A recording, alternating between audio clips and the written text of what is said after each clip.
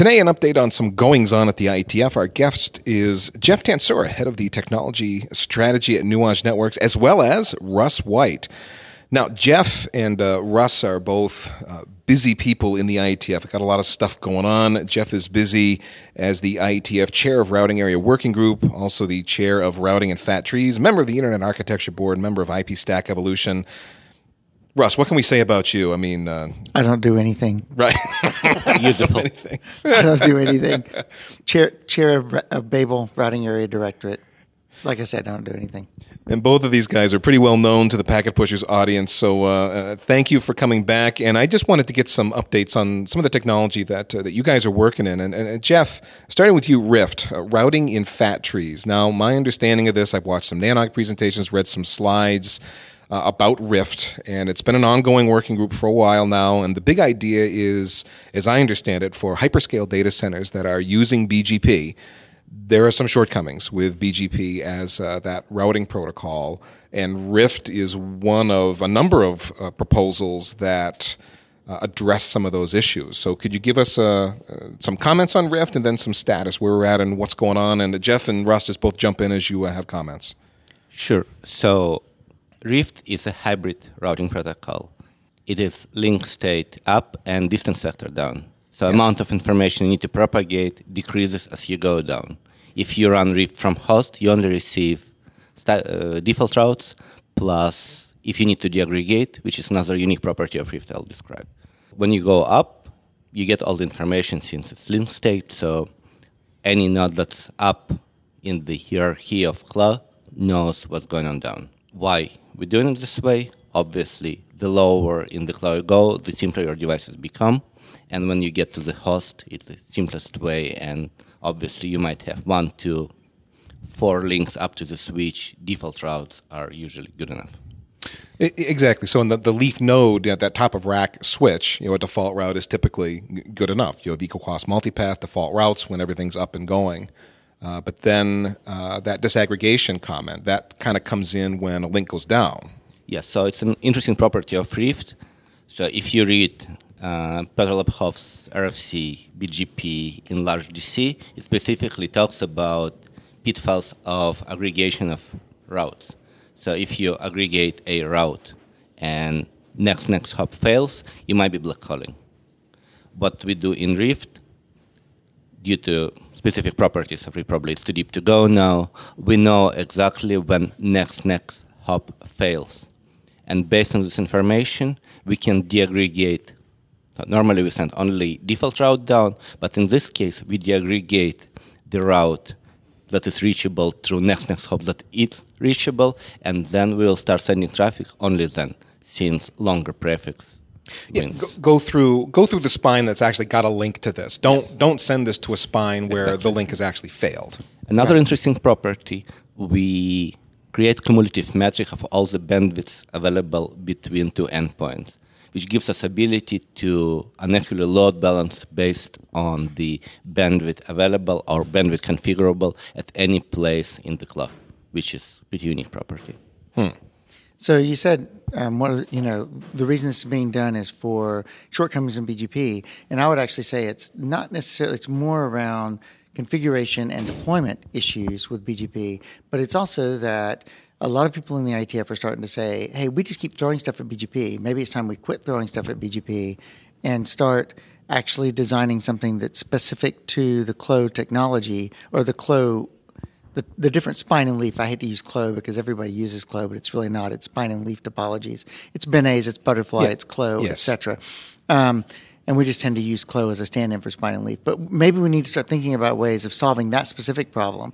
So like you said, there's a lot of proposals in this space. Right, just backing up a step. In other words, because so many people are using spine and leaf, and those designs are there, whether it's 3-stage, 5-stage, right. Very large 7-stage perhaps, then it makes sense, since that is such a ubiquitous layout, such a common way to interconnect network devices. Let's write a routing protocol just for that environment. That's right. What you're saying. That's right. Yeah. And not just a routing protocol. There are a lot of solutions in the space, but this is one solution, is to write its own routing protocol, which is what Rift is, basically. Yeah, and we looked around before starting Rift, so a lot of ideas have been borrowed from OpenR.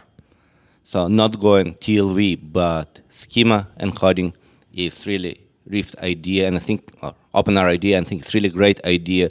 We are finally enabling people to innovate. You don't need to go through standardization process to introduce yet another TLV. You change your data structure, you recompile it, you do it for every switch participating in routing domain, you're done. You've got new protocol. How far are we from Rift being a standard of any kind? And has anybody actually written code around this where we've got some test implementations So there's out there? a bit of a... when you talk about the IETF and how long it takes to make it standard levels, there's a lot of misconception around this, right? In that it really doesn't matter if it really doesn't necessarily matter if it's a standard for people to use it or not. It's whether or not people use it. The standards process is more about ubiquity, whether there's implementations that have been done, whether it's been reviewed by the right people, things like this. So to answer your second question first, there's already code in place for Rift. Yes. And so whether or not it's a standard is kind of, it will become a standard eventually, but it's, going to take a long time to get there. Well, okay. So, and we were in a meeting, an informal get-together of people who were enthusiastic about open source routing protocols, and there was someone in the room there who said they were interested in writing Rift as a contribution for free-range routing. And that's exactly what we did. So, as you probably know, before every IETF on Saturday and Sunday, we have a hackathon where people propose their project, and IETF facilitates this by providing table, pizza, power, sometimes laptops. The important part's the pizza, by the way. Absolutely. So this time specifically, we did Rift Hackathon. We had 6 people writing code for 2 days. Significant amount of code had been written. It's going to go to GitHub. It's completely open source. More importantly, we've got people who are going to continue development. Now, as far as this event, IETF 102, where we're sitting here in Montreal recording this, are there any significant developments with Rift or things that have been happening leading up to this event? So the base document, draft Rift, has become working group document. So it's officially an IETF document. It's reasonably stable. There are a lot of interesting additions, relatively small, with regards to how you reduce flooding, new algorithms, how you choose designated floodder, and this kind of stuff. But they're more semantical than fundamental. So fundamentally, Rift is stable, and one can create implementation just by reading the draft. So YANC model is there. So you could not only run Rift, but use YANC to configure it, to get states, to get most of the data you need. Interestingly enough, Rift, when configured to run with Redis, exports all its statistics into Redis database, so you could query the database and see full snapshot near real time of the network, whole network. Redis, as in the in-memory database, so it's designed for high performance. So Rift has been designed specifically to work with a database, and we use Redis for this. Got it. Now, it's worth pointing out that Rift is not the only spine and leaf fabric routing protocol proposals that's out there. Well, there are a couple of others, but the rest of them are typically modifications of IS to IS. Okay, so like you are an open fabric. Open fabric right? is a modification to IS. Tony Lee has a draft out coming out of Arista, which is a modification to IS. Les Ginsberg and Naming have a draft out, which is modifications to IS. So most of the rest of them are based or grounded in IS and then modifications thereof. Okay, so just educating people that there's not just Rift out there as a proposal, there's other ones that are, I don't know if you call them competing, but they're solving similar problems in a different way. I don't think from the IETF perspective we consider them competing. We consider them solutions for different environments, solutions for different use cases. Yeah. Okay, so let's move on from Rift and leaf spine routing to BIER, which is, we've talked about it before. It goes with pizza. Yeah. Well, it's not that kind of beer, right? This is a BIER, which is it's still the same thing. I think of it as a way but it's the same thing. I think of it as a way to replace multicast. So first of all, it's a way to do multicast. It's a way to do multicast, but it's really more of a service fabric than it is a multicast solution. It just so happens that multicast was one of the use cases that came out initially as a good application for BIER. That's correct. Yeah. Oh gosh, I'm trying to remember what it stands for. It's bit index. What does BIER stand for? Bit indexed explicit replication. There we go. Bit index explicit replication. So again, we called it a service fabric at a high level. What is it? And then where are we at with BIER? Who's interested in it? Who's picking it up? And what are the significant developments? So people traditionally afraid of multicast for a variety of reasons. Complexity of MVPN as such, especially the transport part of it, being point-to-multipoint RSVPT, MLDP, is significant. Right. So right. Because multicast is painful. Because packet replication is painful. That's the real issue, right? Figuring out where and who should replicate packets and who needs to receive it is a very painful problem. Right. When you get out of the unicast world, you've got one packet that needs to end up in multiple places. How do you solve that problem? That's exactly right. Yeah. Okay. We started with, as usual, discussion somewhere over beer. It would be great to build something. And pizza, probably. Yeah. To build something that is much simpler, requires much simpler control plane, and if not simple, possible to build given hardware would support it. So hardware that would support it, or hardware that could be built to support it? That could be built to support it, yes. Got it, okay. So when BIER was conceived, there was no hardware to support it, since replication within hardware is done differently. Lookups are different as well. Today, 3 years later, we've got number of RFCs, not drafts, not internet drafts, but RFCs. So formal specs that an implementation could be built upon. We know there are going to be Juniper, Nokia, and Cisco delivering BIER this year on their platforms. So from IETF perspective, it's a big success. It's a new technology. We see a lot of people interested, from vanilla MVPN to BAM replication and EVPN to financial replication to many different environments. Another use case is PubSub, which is a huge use case, like Kafka. Think Kafka and doing PubSub. So you have one publisher and many subscribers. How do you actually manage that process? And packet replication or service fabric is a major problem in that space.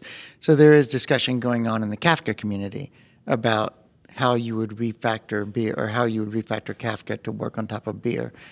So there are lots and lots of different use cases for this type of thing. You talk about Redis DB and those types of things. Those could run on top of BIER as well very successfully and would be much more efficient. And we were hinted the number of financial institutions who are rewriting their application to use BIER natively from the application itself. Now, the hardware component of this, you mentioned that there are some products coming to market that are going to support BIER natively in hardware. What does that actually mean for an ASIC? Is it a big deal? What are we actually needing to add to have BIER support? It's not necessarily only ASIC, it's the fabric, because if you want to do replication efficiently, you do it number of times within the chassis. If you look at modern routing system, usually it does replication 3 times. In other words, you've got a completed packet that's already worked its way through the ASIC. Now we need to replicate it. So it's not in the ASIC that we're doing that replication. There's one inbound interface and multiple outbounds. But now if you're on a single ASIC box, then it would have to be in the ASIC, of course, right? But if you have a backplane, that replication will be done on the backplane in some way. But since initial target is really one environment, when we have if not multi-chassis, at least multi-line card routers, you go into fabric replicated packets. So you've got ingress, you need to replicate towards fabric, you need to replicate from fabric towards ASIC, so outgoing line cards, and it's multi-stage replication. And it's got to do what? Read a header? Read something that's been embedded either in, would it be in the IP header? It's a bit index. Yeah. It's a bit index. And so you're taking the bit index and basically using it. Now, Jeff's probably going to kill me now, but using it basically as an outbound interface list to figure out which interfaces to send it out based on the bit index. So that's actually that was a big sigh, Ethan. Well, I was thinking about retrofitting this to older equipment. So that would not be very easy necessarily. Right. That's what I'm thinking. I mean, there's a number of proposals how to tunnel BIER packets through devices that don't support BIER. In terms of implementation, it's probably too early to talk. I think the first target is really greenfields, but eventually there are not that many greenfields. And of course, there are a number of solutions that are going to be used to bypass or tunnel through devices that don't support. So once you start tunneling, of course, we'll have BIER over MPLS and BIER over GRE and BIER over VXLAN and BIER over Someone needs to come up with beer over foo. something that says pizza. That Yes, has right. to happen. No beer over DNS. I don't want that. Come on, be creative. So as far as this, have there been very significant things in beer? I mean, it sounds like it's getting to the point of, I don't want to say maturity because it's still somewhat emergent, but I mean, there's the RFCs are there. That certainly means that the code and how it's supposed to work is got something it can be based on. Very reliable if the RFCs are there. So are there any significant developments that are worth talking about? Probably most significant one is going from experimental status to standard track for all the documents. Okay. BIER's working group started with really experimental status and was an experiment within IETF to do something faster than before. And I think it's a big success of IETF to develop technology from ground, from, beer over pizza to something that's shipping in GA products within 3-4 years. This is one of those things people don't understand about the IETF process. A standards track takes a lot longer than experimental track. Because experimental track is, of course, supposed to be an experiment, whereas standards track is supposed to be something that's interoperable. You have at least 2 implementations that interoperate with each other. The Yang doctors have looked at it. Yes, we have Yang doctors in the IETF. Yes. And we have security people who've looked at it and said, you have good encryption or you don't, or you're using HMAC correctly, or whatever the case might be. So there's a lot of process that goes into a standards document. Whereas with experimental, it's out there. It's for people to try and see if it works. And if it succeeds, then we move into the standards process. When you had said, Jeff, a little earlier that there was a lot of RFCs that have been built around this that are standards, my eyebrows went, I was like, oh, wait a minute. It seems like it was just a year ago or so that I was just first hearing about BIER and what it was, and it was more of a nifty idea as opposed to now we've really moved it along quickly. So we even created T-shirts with BIER RFC number. I've got one. Very nice. All right, so we talked about Rift, we talked about BIER, and let's move along to something else that the first time I'd heard about it was at this event because of you, Russ, preferred path routing. So I know this is really just an idea that we want to introduce. This is kind of a new problem space. I was hoping we could talk about what the problem is and then how preferred path routing is thinking about solving that. So the problem is we said segment routing will remove state from the network. However, we didn't say where it's going to go, and it's going into the packet. So remove state from. So with segment routing, it's kind of a form of traffic engineering. We are telling the packet what path to take. The best version of segment routing is explorers and source-based routing in Token Ring. Wow, going back in time old. right there. So inevitably, size of packet is going to grow. Not the packet, the header itself. Yeah, the header. Because the way it's going to route through the network is now encoded in the packet. Right. Because the assumption is in the MPLS, source is doing the routing. Yes. In MPLS case, we are going to use more labels, and in IPv6 case, we are going to use IPv6 extend headers that are large. And we've done a show, audience, on segment routing v6. If you search for that, if you're interested in that, it's in there. Anyway, if you want more information. Okay. Yeah, so not surprisingly, a lot of mostly merchant silicon, they are very limited in terms of processing and label stack depth. Vendor silicon is better, but it's more expensive and you're still limited. So limited as in you can only put in so many instructions into that header. You can only push so many labels. Yeah. And the merchant silicon problem doesn't just hit data centers, which is what your listeners are probably thinking immediately, is they're thinking data center fabrics. But the reality is we're talking 5G as well. We're talking, you have some cell tower, and it's not going to deploy top-end silicon in every cell tower you have in the world. You're going to deploy merchant silicon because that's what you can do.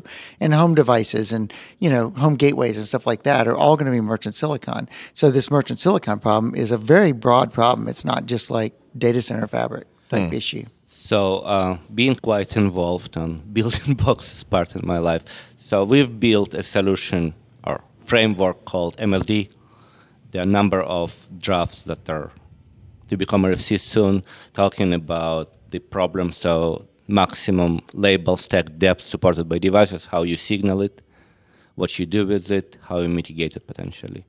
However, with all the clever techniques, you could mitigate it to a point, because at some point you need to put enough information to the packet to traverse the network. So what the path preferred routing is trying to do is not to encode all this information into the packet at ingress, but to advertise the path characteristics from the device itself. So we are bringing state back into the control plane. back into the network, but only to provide better way to encode packets, so reduce the amount of headers needed. There's still a header needed. I think I was looking at a draft for... There is, but now you encode semantics of whole path within one or two labels. You don't do it label per label. You can actually do this with plain IPv6 if you really want to, with no additional headers. It is possible to do PPR with plain IPv6. But what you're doing in this case is you're actually pushing all the state into the forwarding table on each device. So by adding the headers in IPv6, you can mix up which part of the state you put in the IPv6 packet and which part you put in the forwarding table. So it allows you. I mean, are we moving a resource problem from the header where the hardware just can't read a label, stack of labels that's too deep, back into, now we've moved it back into the forwarding table? I think we are looking into golden median to separate right. what Trying goes to make into it possible data to do plane, both. what's going into control plane. Right. And we have layering in network for a reason. We have overlays for a reason. So when some people start pushing everything into data plane, eventually stuff breaks. So now it feels like not everybody's going to know everything. We'll have some amount of information in the packet header, in this theoretical preferred path routing header. And we'll have other information in the data plane itself. And between the two, we'll have enough resources to handle it, and we can still have our full segment route, that path that's defined. We've got a number of interesting ongoing discussion on the mailing list about how better is it to introduce additional state back into the network versus, building larger packets. And if you transport video, maybe it's not such a big problem. If you go to 5G when your packets are 70 bytes and you push additional 200% of overhead on top, right. You got probably a tiny little payload on a massive header. That's... So I think different use cases will require different solutions, and this is one of them. Now, when I was thinking about the solution, reading some of the drafts, what popped into my head was NSH, Network Service Header. Different problem, different solution, but somewhat similar. There's some parallels. How does PPR, do you think it's very different from Network Service Header? Yeah, it's completely different.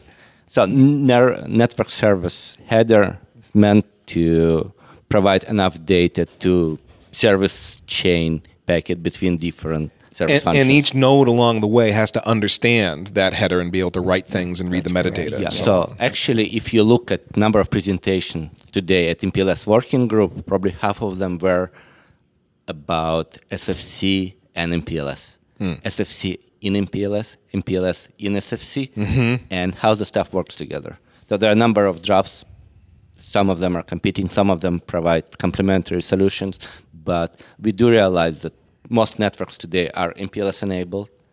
SFC is finally, or NSH is finally getting implemented. It's coming on Broadcom. It's coming everywhere. So we need to make them work together. But again, they're different enough that there's no way I can take PPR and NSH and marry those two or leverage what we've learned from NSH and make that work for PPR. It would be the same thing as leveraging MPLS or service chaining for NSH. It's not the same thing, but you could... Yeah, I guess you would end up with that header problem again. Yeah, theoretically you could. The point being, we are flooding the information, right? It's property of links at IGP, you flood all the information. So you should try to reduce the amount of information that you flood to devices that's not interested in it. And there is a proposal to use BGP control plane for NSH, surprisingly.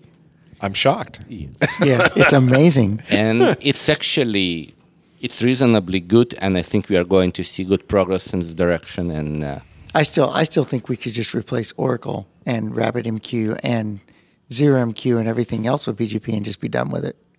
Potentially. Stop saying these things. So, and the solution is widely supported by IETF and actually implementers. I assume we'll see some implementations next year doing that. Okay, new topic then. Wait, are you going to propose a new AF for packet pushers over BGP? I am not. No, sir. I am definitely not going to do that. I think we should write an RFC for that. What do you think, Jeff? Yeah. Stop. Oh, SD-WAN. So now SD-WAN is something we've covered very heavily on Packet Pushers. Lots of vendors with lots of solutions. And in fact, just this week, I learned about 2 new ones, new vendors out there. And they just keep throwing new stuff at BGP and all the routing protocols and making up their own extensions, and it's making a mess. You're still talking about BGP. We've moved on. Come with me. Come with me, Russ. We're talking about SD-WAN now. But SD-WAN is talking about BGP. Well, yes, from a certain point of view, you can get there. Yes. Now, okay, so again, all these vendors, all these products, big market, everyone's very interested in SD-WAN. It solves a lot of problems for a lot of companies. But Jeff, I know you've been involved in a working group that's trying to get some standards built around this. Is that right? Correct. So if you look at SD-WAN, it's a young market and jungle from technology perspective. I like that term. Yeah, initially deployed within single administrative entity. So you could do whatever you like because all the stuff is yours, and obviously your stuff is interrupt with your stuff. Since market is maturing, finally there are some people who want to use 2 vendors for a variety of reasons. There are mergers, acquisitions, and we see people trying to get 2 SD-WAN vendors to work together, and it doesn't. As simple as it is. No vendor can interrupt with any other vendor. And that 3 planes, management, control, and data plane. There is no interoperability on any of them. Right, which, if you look at the architectures, a lot of the architectures are very similar with these vendors, but then as soon as you get under the hood, look at specific capabilities that a certain vendor built for their customer and their target market, it begins to depart radically, and they're really different under the hood, even though the fundamentals, and if you just look at that slide that shows you the architecture with all the pretty icons, it's the same. No, not the same at all. So Jeff, what are you guys proposing as far as standards? So as part of my daily job, I also participate in ONOG work when OSI working group is actually working on SD-WAN, and this is also a working group where consumers of SD-WAN, so large banks, enterprises, come and talk about what they would like to see. So some time ago, we started to think about how do we represent a service? Because from high level, services look pretty much the same. I want connectivity. It has to be secure. It has to understand what my applications need, and potentially I should be able to break out if I go to public cloud. So it sounds easy and logical. However, if you think you could do the same on the 2 different vendors and achieve same results, you're wrong. You can't. We started to think about building APIs that would abstract the difference between vendors. I was thinking I know where we were going. Abstraction layer, okay. Absolutely. So you could solve any problem with additional layer of indirection. Remember? I was going to say, RFC, what rule is that? RFC 1925, what rule is that? I don't remember. It's like 6 or 6A, I think. But it's a beautiful rule. RFC 1925 is probably the best RFC ever written. Sorry. So we started building some APIs, and eventually you start thinking you really need to build a data model where APIs represent the data. So we started to think young. A few months ago, we started to actually write code. Young expertise is in IETF. That's what we do here. And non-protocol related stuff in routing area is mostly done in routing working group, which I have a pleasure to co-chair. So it was very logical for me to think, let's try to do it in IETF. I discussed it with ONOG chairs, and everybody said, sure, we want help. So the idea is to have kickoff meeting at routing working group meeting the Thursday. I think I've also advertised it on LinkedIn and provide all the links to the meeting. We are going to have a number of presentations talking about problem space. We'll also have presentation by ONOG, so representing ONOG, talking about what we are trying to achieve. And we are talking specifically about management plane here. So we want to have a data model that would represent abstracted service that could be instantiated by particular domain. So we are not trying to look into you're using IPsec over VXLAN over ATM versus you're using VXLAN over something else. It sounds more like unifying the management plane so that so let's say it's that merger and acquisition scenario. Exactly. So if I want connectivity between 2 branches, it needs to be secured. We don't really care how you do IPsec, as long as you understand it has to be connected. We need to have the reachability.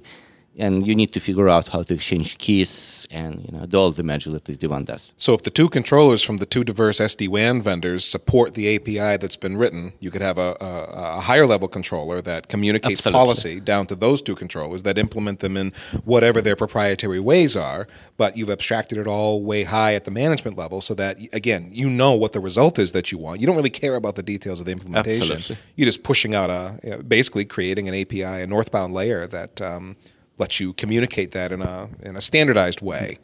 So the beauty of Yang in general, you don't really need to know Yang. There are enough tools and open source tools. So when YDK comes to mind, which could take Yang models and input and auto-generate code, Python, C++, Go. There are 6 or 7 different programming languages. So you just use binding and you program towards those APIs. So you don't need to know Yang to consume those APIs. And then it would just be up to the vendors to say, yeah, we support that. And if they got customers driving them that want that standard, that interoperability between multiple vendors, they can lean on their vendors to support that. And well, how far along is this? I mean, it sounds like this is fairly new. So we are just starting. There's a significant amount of interest for this work on both consumer side as well as vendors. And often vendors want some formal reference point, which in a lot of cases is IETF document. So every vendor could look into it and implement it, and if something doesn't work, they know who to point to, right? So it's important that this work is done in IETF. There's also some talks with MEF, some other SDOs who are working on similar problems, and I think our work could be leveraged by all of them. Because again, expertise lives in IETF, lifecycle management, maybe MEF. Some other ways of managing devices could be something else. So by building this logic here, we would provide ways to other organizations, other SDOs to take it and build upon. We are starting with service plane, so the management plane. If you look under the hood, a lot of people using BGP. Yes. Yeah, well, not everybody. Imagine some that. major notable exceptions, but yeah. Including company I'm working for. Yes. So next step would be to look into all the proprietary extensions to BGP. Maybe choose 1 or 2 and standardize them. So if I'm a new player in SD-WAN and I want to interrupt with someone else, I would know what to do, how to extend my protocols. Extending control plane seems logical step. Working on data plane, I think we are very, very far away. And this is where most of the innovation is happening today. It's definitely not the BGP part. So that brings us to SD-WAN, and we're coming up in the time where you two guys have to run off to some other things, I think. But Jeff, there's one more topic you wanted to bring. You've been mentioning Yang, and you wanted to get specifically into some Yang-related updates.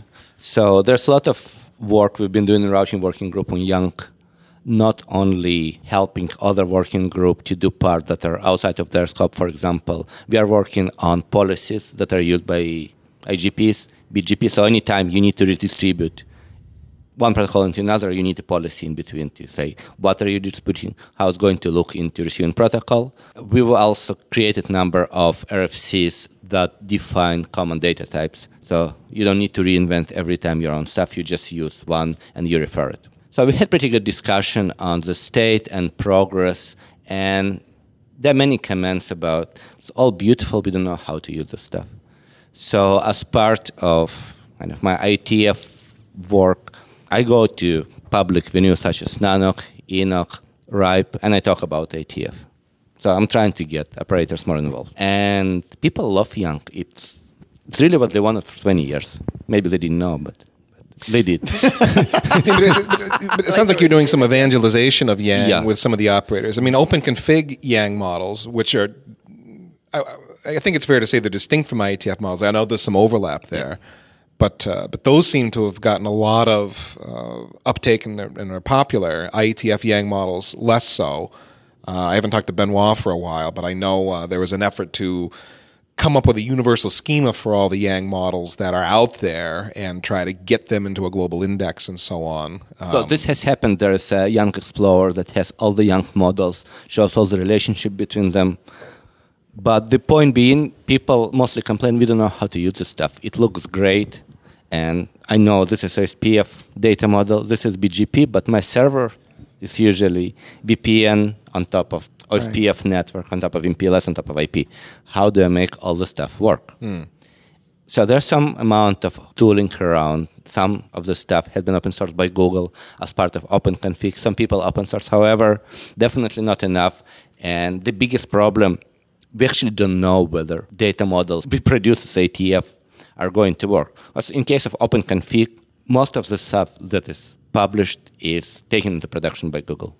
So they actually know stuff is working. It's being fixed and very rapid development cycle. The point you're making in the IETF models that you're building, you don't know that they're going to work in the sense that you don't know that you've covered every use case. You don't know that if the way you've built the data structures are necessarily know every vendor has checked them to make sure that this is a uint versus this is a short int. This is that everything is exactly the way every vendor would like it to be. So therefore, when you go to implement it, you realize, oh no, but so-and-so vendor uses an unsigned int over there or a string instead of that. So you've got to merge or you've got to make that into a union or something like that. So I would say when you look into particular data model, OSPF data model, there's definitely enough know-how in SPF working group how to build this stuff. Yeah. Because most people who participate in working group, they're writing code for OSPF, right? But when you start building a service where OSPF is just one of the layers, suddenly things don't come together. So